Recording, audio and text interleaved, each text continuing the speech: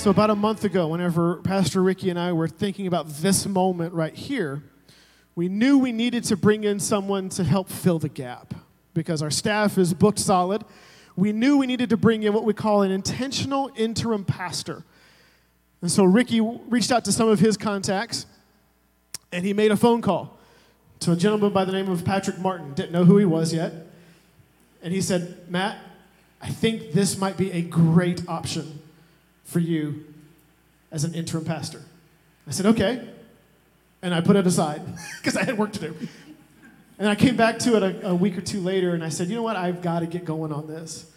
And I kept praying. I said, God, I need you to put the right person here because this congregation means so much to me that to have second best isn't good enough as far as I'm concerned. So God, if Patrick was Ricky's number one choice, I know Ricky. And I know Ricky is a man of prayer. And so, God, I need you to be in this, and if you're not, to be very, very clear with me. And so I called Patrick up, and we talked for about a half hour, and I said, oh my, this might be the guy. And so I pulled in Pastor Craig and Pastor Joe, and we sat down and talked with Patrick, and we were all like, oh my, this guy might be the guy. And then Patrick came and met with the staff and just kind of fit in. You know, it was one of those funny things. It was where you're sitting in, you're like, he could have been here all along and gotten to know us real quick, and it was great. So what I would like for you to do is just give a warm Fort Caroline welcome to Patrick Martin, as he's going to be our new interim pastor as he preaches this morning. Can you give him a hand, please?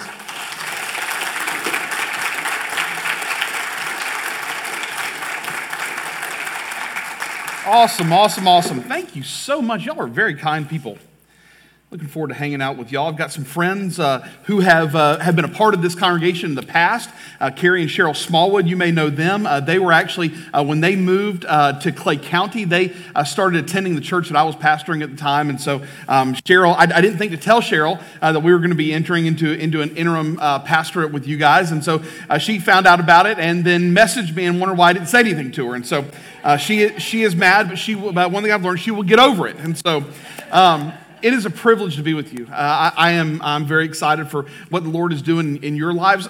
Your previous pastor, Ricky, and I we're kind of connected through my father. He and my dad are good friends, and so and my dad just recently retired from First Baptist Church of Middleburg in Clay County. Y'all ever make it southwest? Y'all ever go to Clay County? Anybody ever go to Clay County? Do you know where Clay County is? Okay, fine. All right. We're going to work on that. Okay, I know. Y'all don't cross the river. I totally get it. We didn't either. To be with you today. So, this is strange, and I'm glad that Matt went so far as to acknowledge the elephant in the room, because it is an elephant. I mean, this is a different chapter, one that probably y'all were not real thrilled about entering, but here you are, and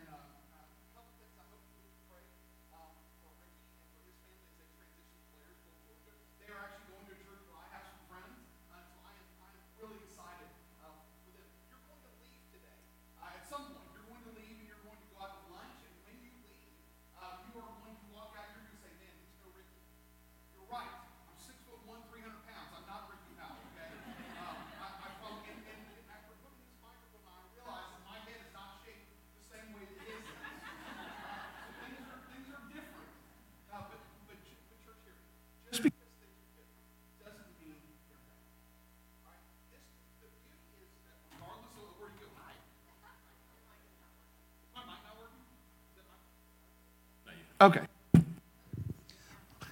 Can you hear me? People online are like, he doesn't say words, his mouth just moves. All right, so anyway, so like I was saying, for you in the back, my name's Patrick. I'm glad to be here with you guys today. I want to ask just a couple things before. I'm not even in the sermon yet, okay? I'm just introducing myself to you. Hopefully we can get to know each other. But I just... So, all right. So let me just share a couple of things before this mic dies too. And really, when they want you to quit, they want you to quit. All right. So So I want to share a couple things with you just about what this is going to look like, all right? I know that this is the first time in 26 years this church has been in an interim pastorate. And so for some of y'all, Matt was telling me that some of the kids that he had when he was in children's ministry are now in this room. They're adults. And so you have no idea what it looks like to even be in an interim. And so that's an okay deal, because even though you guys, say 2 months ago, may have had no idea that this was coming, the Lord did. And the beauty of serving a sovereign God is that he can see around the corner when you and I can't. And he is already preparing the way. Did you know that in his sovereignty, he already knows and has chosen the next person to be this church's pastor? He knows. And the beauty of that is that he's not making you play some cosmic game of hide and seek on how to find your next pastor. It's not just to try to keep you busy while waiting and things like that. This is for you guys, and for me, because I'm a part of your family for as long as the Lord would have us. This is an opportunity for us to search the Lord's face together, to lean in obedience even when it doesn't feel normal. Asking the Lord to do things in his way and in his time for his glory and our good. And so, really, you play a part in this. Now, you have some expectations for me as your interim pastor. You may not know this, but you should have expectations for me. One is that I'm going to preach God's word unashamedly, unequivocally. I'm not going to interject any of Patrick's gospel into it. This is the gospel of Jesus Christ, and that is what we will preach and teach at this church. Secondly, you have expectations for me to help your pastoral staff as they prepare you to receive your next pastor. We all have some heart work we need to do, some cardiac work that we need to do, preparing our hearts to receive the next pastor and his family, so that when he comes, there's really no real, he just fits in seamlessly. That's the beauty of having a gospel-centered vision. The gospel doesn't change, even though the pastor changes. So if you have a Great Commission vision for this church, and you hire a Great Commission-focused pastor, he'll fit right in. And the other thing that your expectation is of me is that I will love you the way that Pastor Ricky did and the way that your next pastor will. We want a family. We want to be family with you. And it's just for an interim time. It's just for a finite period of time. My wife, Allie, is sitting over here. She's with me today. We want to be family with you for as long as we will be together. Now, the Lord has expectations of you as well. A couple things. One, and it's just real easy, and then we're actually going to get into the sermon, okay? One, there's an expectation that you're going to be present. Stay present. In interim times, churches will inevitably bleed a percentage of people. And it's people that were tied to the pastor. It's like, well, if Pastor Ricky's not going to be here, then I'm not going to be here. And there's a temptation to try to go find that next thing. Stay here. If you've committed in membership to Fort Caroline Baptist Church, commit to the Lord to be present in the interim time. Secondly, stay involved. Don't just come and sit on a pew. Too many people do that. That's not what the church is. We've created a really comfortable environment for churches, but comfortability, it's not a word, but I made it up. But comfortability has created a certain sense of lethargy in the local church. We were not built to sit in the chairs. We were built to be serving the community and to be glorifying the Lord with our lives. And third, stay faithful. Be faithful in your time. Being involved in the church, be involved in the mission. Be faithful in your giving, because the church is still going to go on and ministry is still going to happen. And be faithful in not only your gifting of your tithes and offerings, but also in the gifting of your life, the spiritual gifting that he's given you. Church, we do that. I'll hold up my end if you'll hold up yours. And we will glorify the Lord with everything we have in the time that you and I have together, okay? All right. If you have your copy of God's Word, let's turn to the book of Romans. When Matt called me and invited me to be your interim pastor, I said sure. He said, do you mind if we roll on with the same preaching calendar that we had? I said, yeah, absolutely, as long as it's not in Ecclesiastes or Romans. And here we are. Nothing like coming in and telling you in the first service. By the way, if you have a smart device, you can go to fcbc.life/notes, and a good portion of my sermon is right there for you. And so you can follow along, take your own notes, email them to yourself. If you're following along online, it's a great way to do that as well. We want to welcome our online folks here today. All right, so we've got just a finite amount of time to do an awful lot, all right? So we're going to, as we jump into Romans together this morning, I want to give you a little bit of intro because I don't know what you've done. I don't know what you've learned. And so this is all new to me, just like it's new to you. And so we're going to give you a little bit of introduction, all right? First, the book of Romans was a letter that the Apostle Paul wrote to the church at Rome, all right?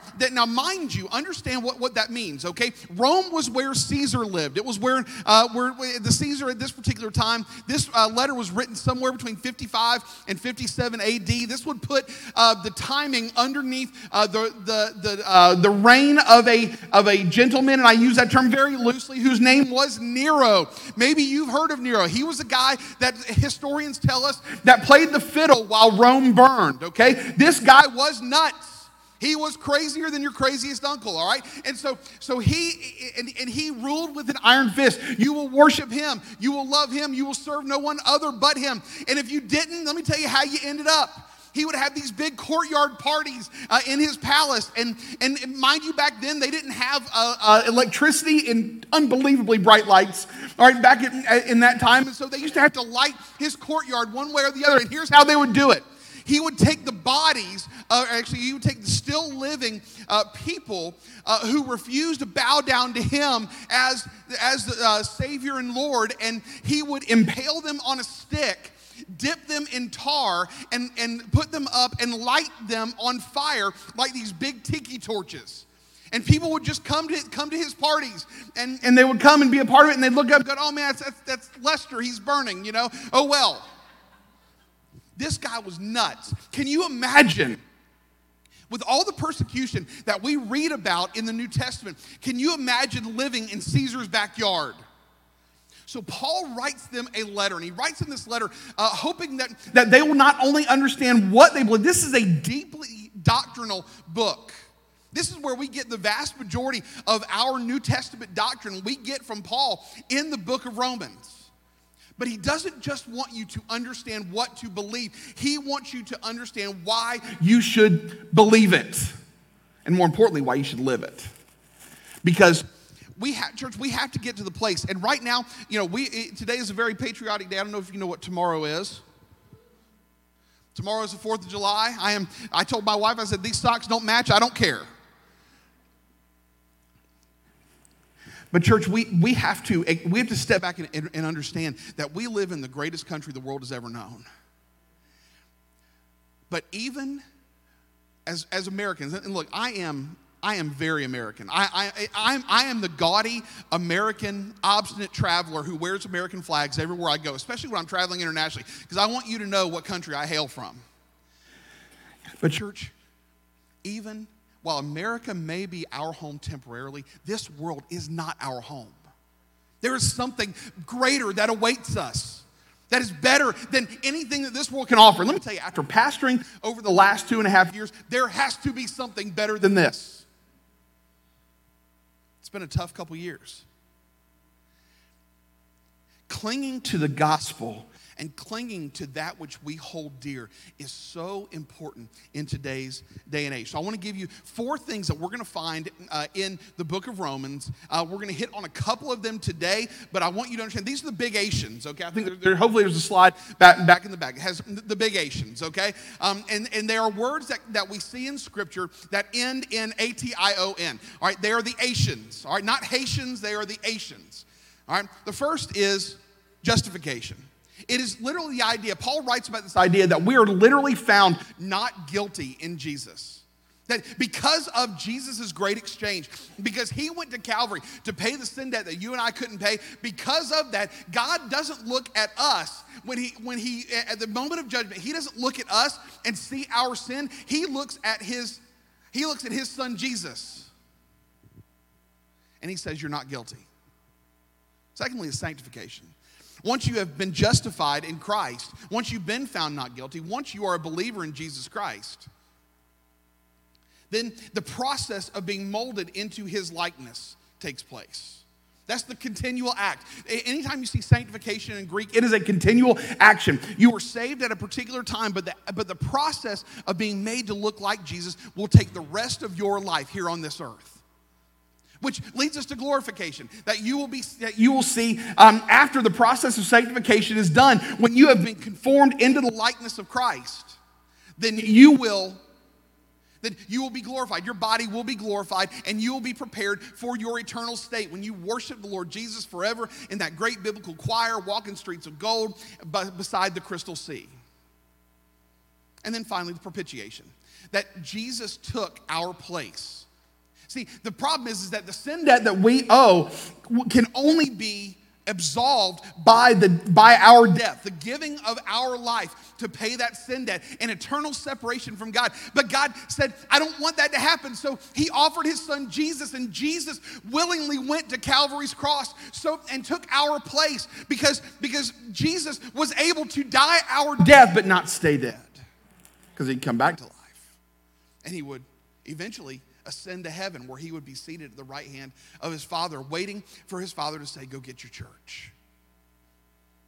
And so as we dive into Romans 3, we're going to look at God's righteousness today. We're going to look at how the gospel reveals God's righteousness. So if you would read with me, we're going to start reading in verse 9. We're going to read verses 9 through 26. We're not going to hit on everything today because we have a finite amount of time. But let's start reading together. He says, what then? Are we Jews any better off? Well, no, not at all. For we have already charged that all, both Jews and Greeks, are under sin. As it is written, none is righteous. No, not one. No one understands. No one seeks for God. All have turned aside. Together they have become worthless. No one does good, not even one. Their throat is an open grave. They use their tongues to deceive. The venom of asps is under their lips. Their mouth is full of curses and bitterness. Their feet are swift to shed blood. And their paths are ruin and misery. And the way of peace they have not known. There is no fear of God before their eyes. Now we know that whatever the law says, it speaks to those who are under the law, so that every mouth may be stopped and the whole world may be accountable to God. For by works of the law, no human being will be justified in his sight, since through the law comes the knowledge of sin. But now the righteousness of God has been manifest apart from the law, although the law and the prophets bear witness to it. The righteousness of God through faith in Jesus Christ for all who believe. For there is no distinction, for all have sinned and fall short of the glory of God, and are justified by his grace as a gift through the redemption that is in Christ Jesus, whom God put forward as a propitiation by his blood to be received by faith. This was to show God's righteousness, because in his divine forbearance he had passed over former sins. It was to show his righteousness at the present time, so that he might be just and the justifier of the one who has faith in Jesus. All right, two things I want us to look at today. All right, we don't have a lot of time, so we've got to roll together, all right? Two things I want us to look at today. In terms of this passage, I want to tell you something Dr. Phil or Oprah are not going to tell you.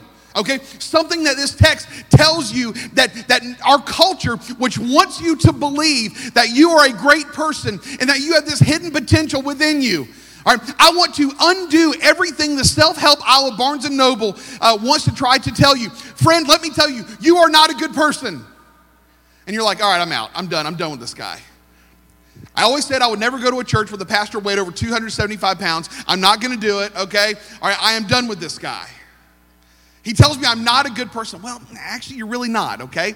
I mean, look at verse 9. Look at verse 9 and 10. He says, verse 10, he says, no one is righteous. No, not one. You know what that means? That there is nothing you can do to make yourself righteous. There's nothing that you can do to earn God's favor, where God would look at you and go, "Oh man, he's just good."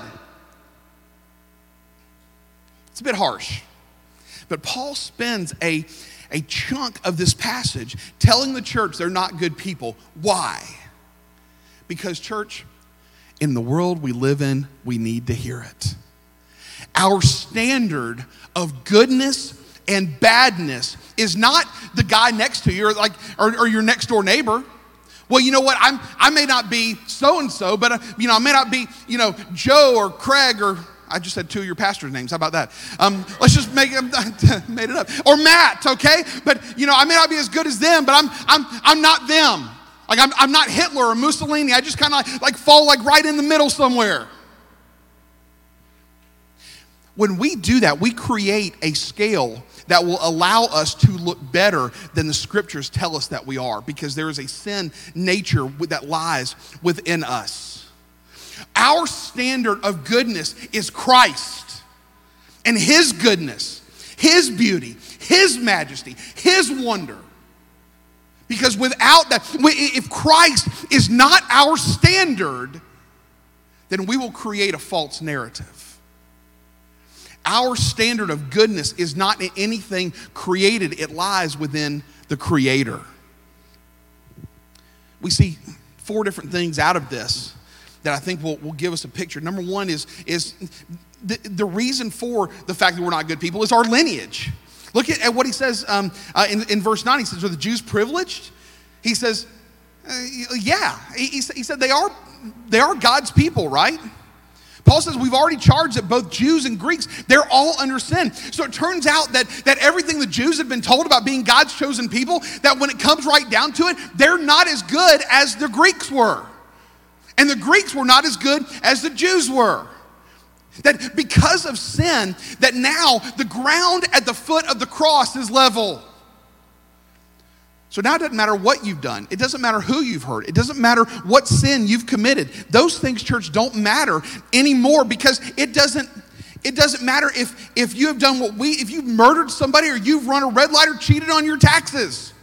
Church, James, the half-brother of Jesus, would tell the church that if anyone keeps the entire law that yet stumbles at one point of it, is guilty of breaking the whole law. Let me tell you, are you a sinner in the room?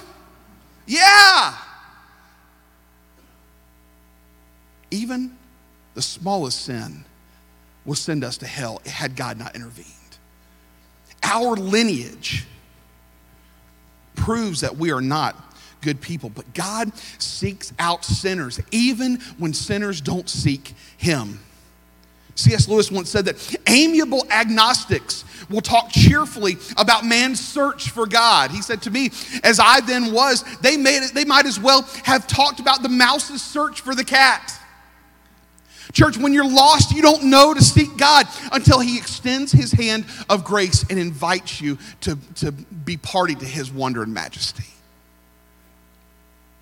God sees the bad, yet He still loves us.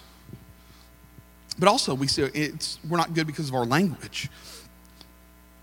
Paul is going to move into this phase of showing how our speech reveals who we are. Look at verse 13. He says, "Their throat is an open grave. They use their tongues to deceive. The venom of asps is literally snakes, is under their lips." Church, let me tell you, our speech, our language will belie that which resides within our hearts. God has called us to live a life that is above that. And the problem is, church, social media, oh, you know where I'm going. Social media is an extension of our tongues. There was no Facebook. There was no Twitter. There was no Instagram in Paul's day. So he's talking about the things that you say. But church, the things that you type either bring glory to God or they take glory from Him. Paul calls us to live a life. This is a spiritual battle. And if you do battle against the flesh and blood, against brothers and sisters in Christ, Satan has exactly what he wants: a divided church. Friend, can I tell you, Satan wants in this church. He wants to discredit you. He wants to distract you. He wants to demean you. He wants to pull you from the vision of knowing that the spiritually lost all around us and in Jacksonville, Florida and beyond can know the beauty and the majesty of Christ. And he's going to get in through unresolved conflict and harsh words towards our brother and sister. We also see in verses 15 through 18, we see that we're not good because of our lives. Look at verse 15. He says, their feet are swift to shed blood, whether it's murder, whether it's abortion, whether it's malice against a friend. It goes back to Genesis, all the way back to Cain and Abel. Satan leads us down paths of righteousness because he knows we'll go. Can I just give you something that you may be able to take with you? Sin is fun. You say, Pastor, how can you say that? You're a man of God. You know why I know? Because I've done it. Sin is fun. If it wasn't fun, we wouldn't do it.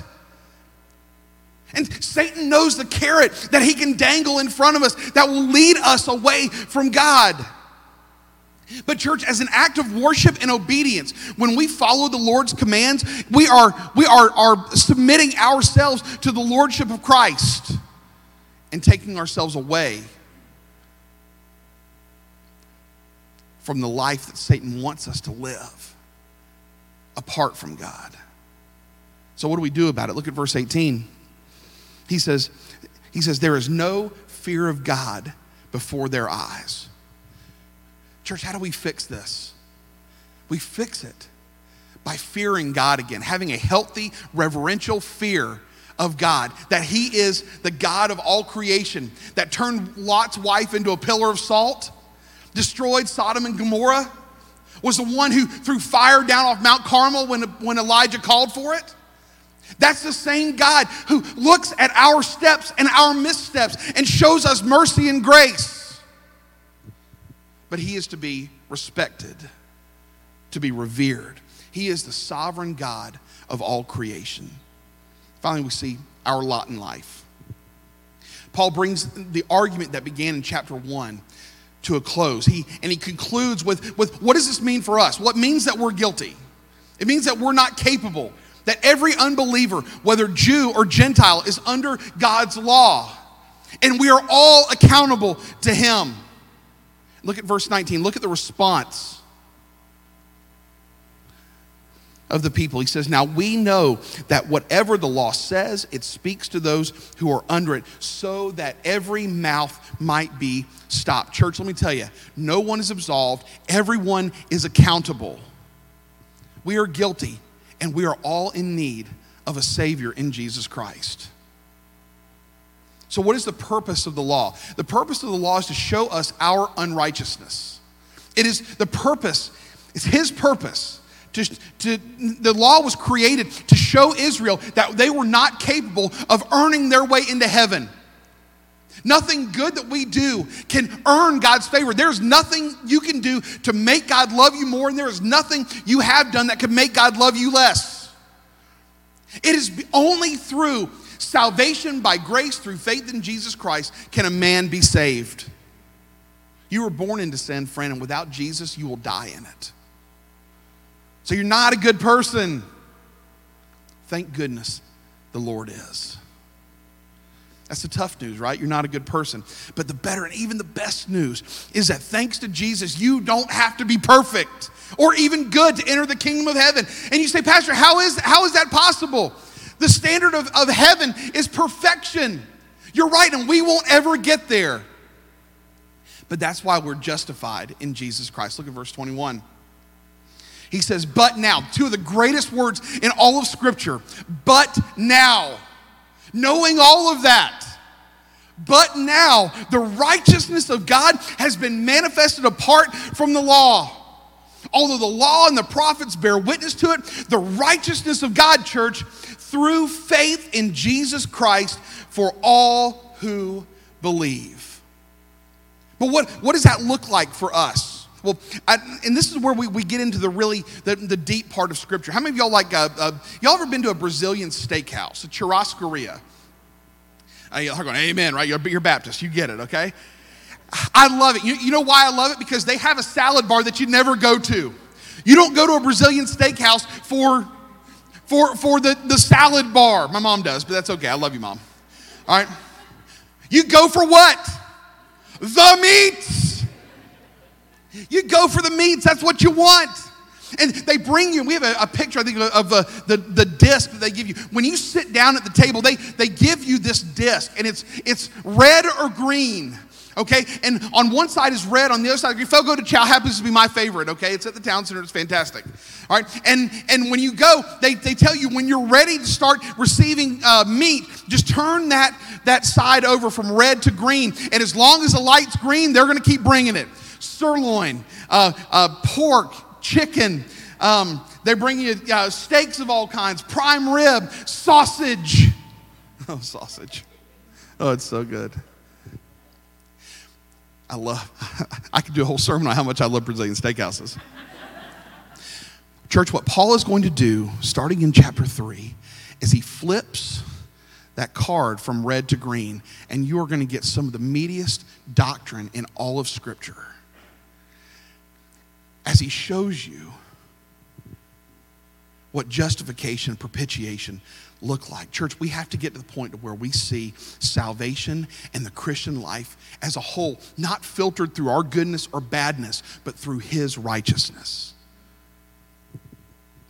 And so this is one of the most important themes in all of Scripture. The Greek root behind righteousness and justification, you see it all throughout Romans. It dominates this passage. In verse 21, Paul's going to say the righteousness of God will be revealed in the person of Jesus. But in verses 25 and 6, he's going to go on to say that it's the cross that shows God's righteous character. For the character of God is righteousness, and our salvation is not about what we can do, but about being declared righteous in front of God through the person of Jesus Christ, who stands in our place. You've been justified in Christ, but finally we see his propitiation. Paul's going to continue by telling us that salvation was paid for by his sacrifice. Look at verse 25. He says, that there's redemption that is in Christ Jesus, whom God put forward as a propitiation. You know what that word, we've already talked about it. You know what that word is? It's a big exchange. God exchanged that one moment in temporal history when Jesus was hanging on the cross. All the sins of the past and all of the sins that would be committed or were going to be committed to Jesus and put on his shoulders in that one place, so much so that he made the Father sick, and God the Father, for the first time in his history, turns his back on his son Jesus because he can't stand to look at the ugliness of sin that was around him. But God offered him, and Jesus was faithful to go to the cross on our behalf. God has righteous anger with us because of our sin, and his wrath must be appeased or satisfied. Church, if someone doesn't take the punishment, then we are still under wrath. And so God offers Jesus in our place. 1 John chapter 2 and verse 2. He says he is the propitiation of our sins, and not only for ours, but also for the sins of the world. 2 Corinthians 5:21, for our sake, he made him who knew no sin to become sin on our behalf, that we might become in him the righteousness of God. Church, you can't sit on this knowledge. You got to do something with it. You got to go tell a lost world that Jesus loves them and that he died for them. That's the purpose. That's why we're here. That's why we're not sitting in heaven, because there are still people on this earth that don't know him. They need to know him. And so in this interim time, let's commit to act on it for his glory and for our good. Church, don't waste your life. If you don't know Jesus, trusting him today, asking him to forgive you of the dumb stuff you've done, will save your soul for all of eternity. Don't wait to make that decision. In just a moment, I'm going to pray, and Pastor Matt will be back in the next steps area, you can go back there and ask him about what it means to be a Christian. I'll be standing down front. I would love to talk with you. If you are a Christian, live like it. Don't give an unbelieving world further reason to not believe in Jesus. Let's commit together, church, in this interim time. Let's commit together to worship the Lord Jesus for all that he is, because all that he is enough for you and for me. Let's pray, and then we're going to close things out today. Father, we love you and we honor you. God, as we prepare to walk out these doors and walk into the mission field today, Father, may we be mindful that it is through the gospel that we see your righteousness in the justification of our sins, through the propitiation of the exchange that you made with us, God, that you might be glorified. Father, as we leave this place today, may we go with the knowledge that you are enough. We pray these things today in the name of Jesus. Amen. Thank y'all so much for being here today. Be blessed as you go.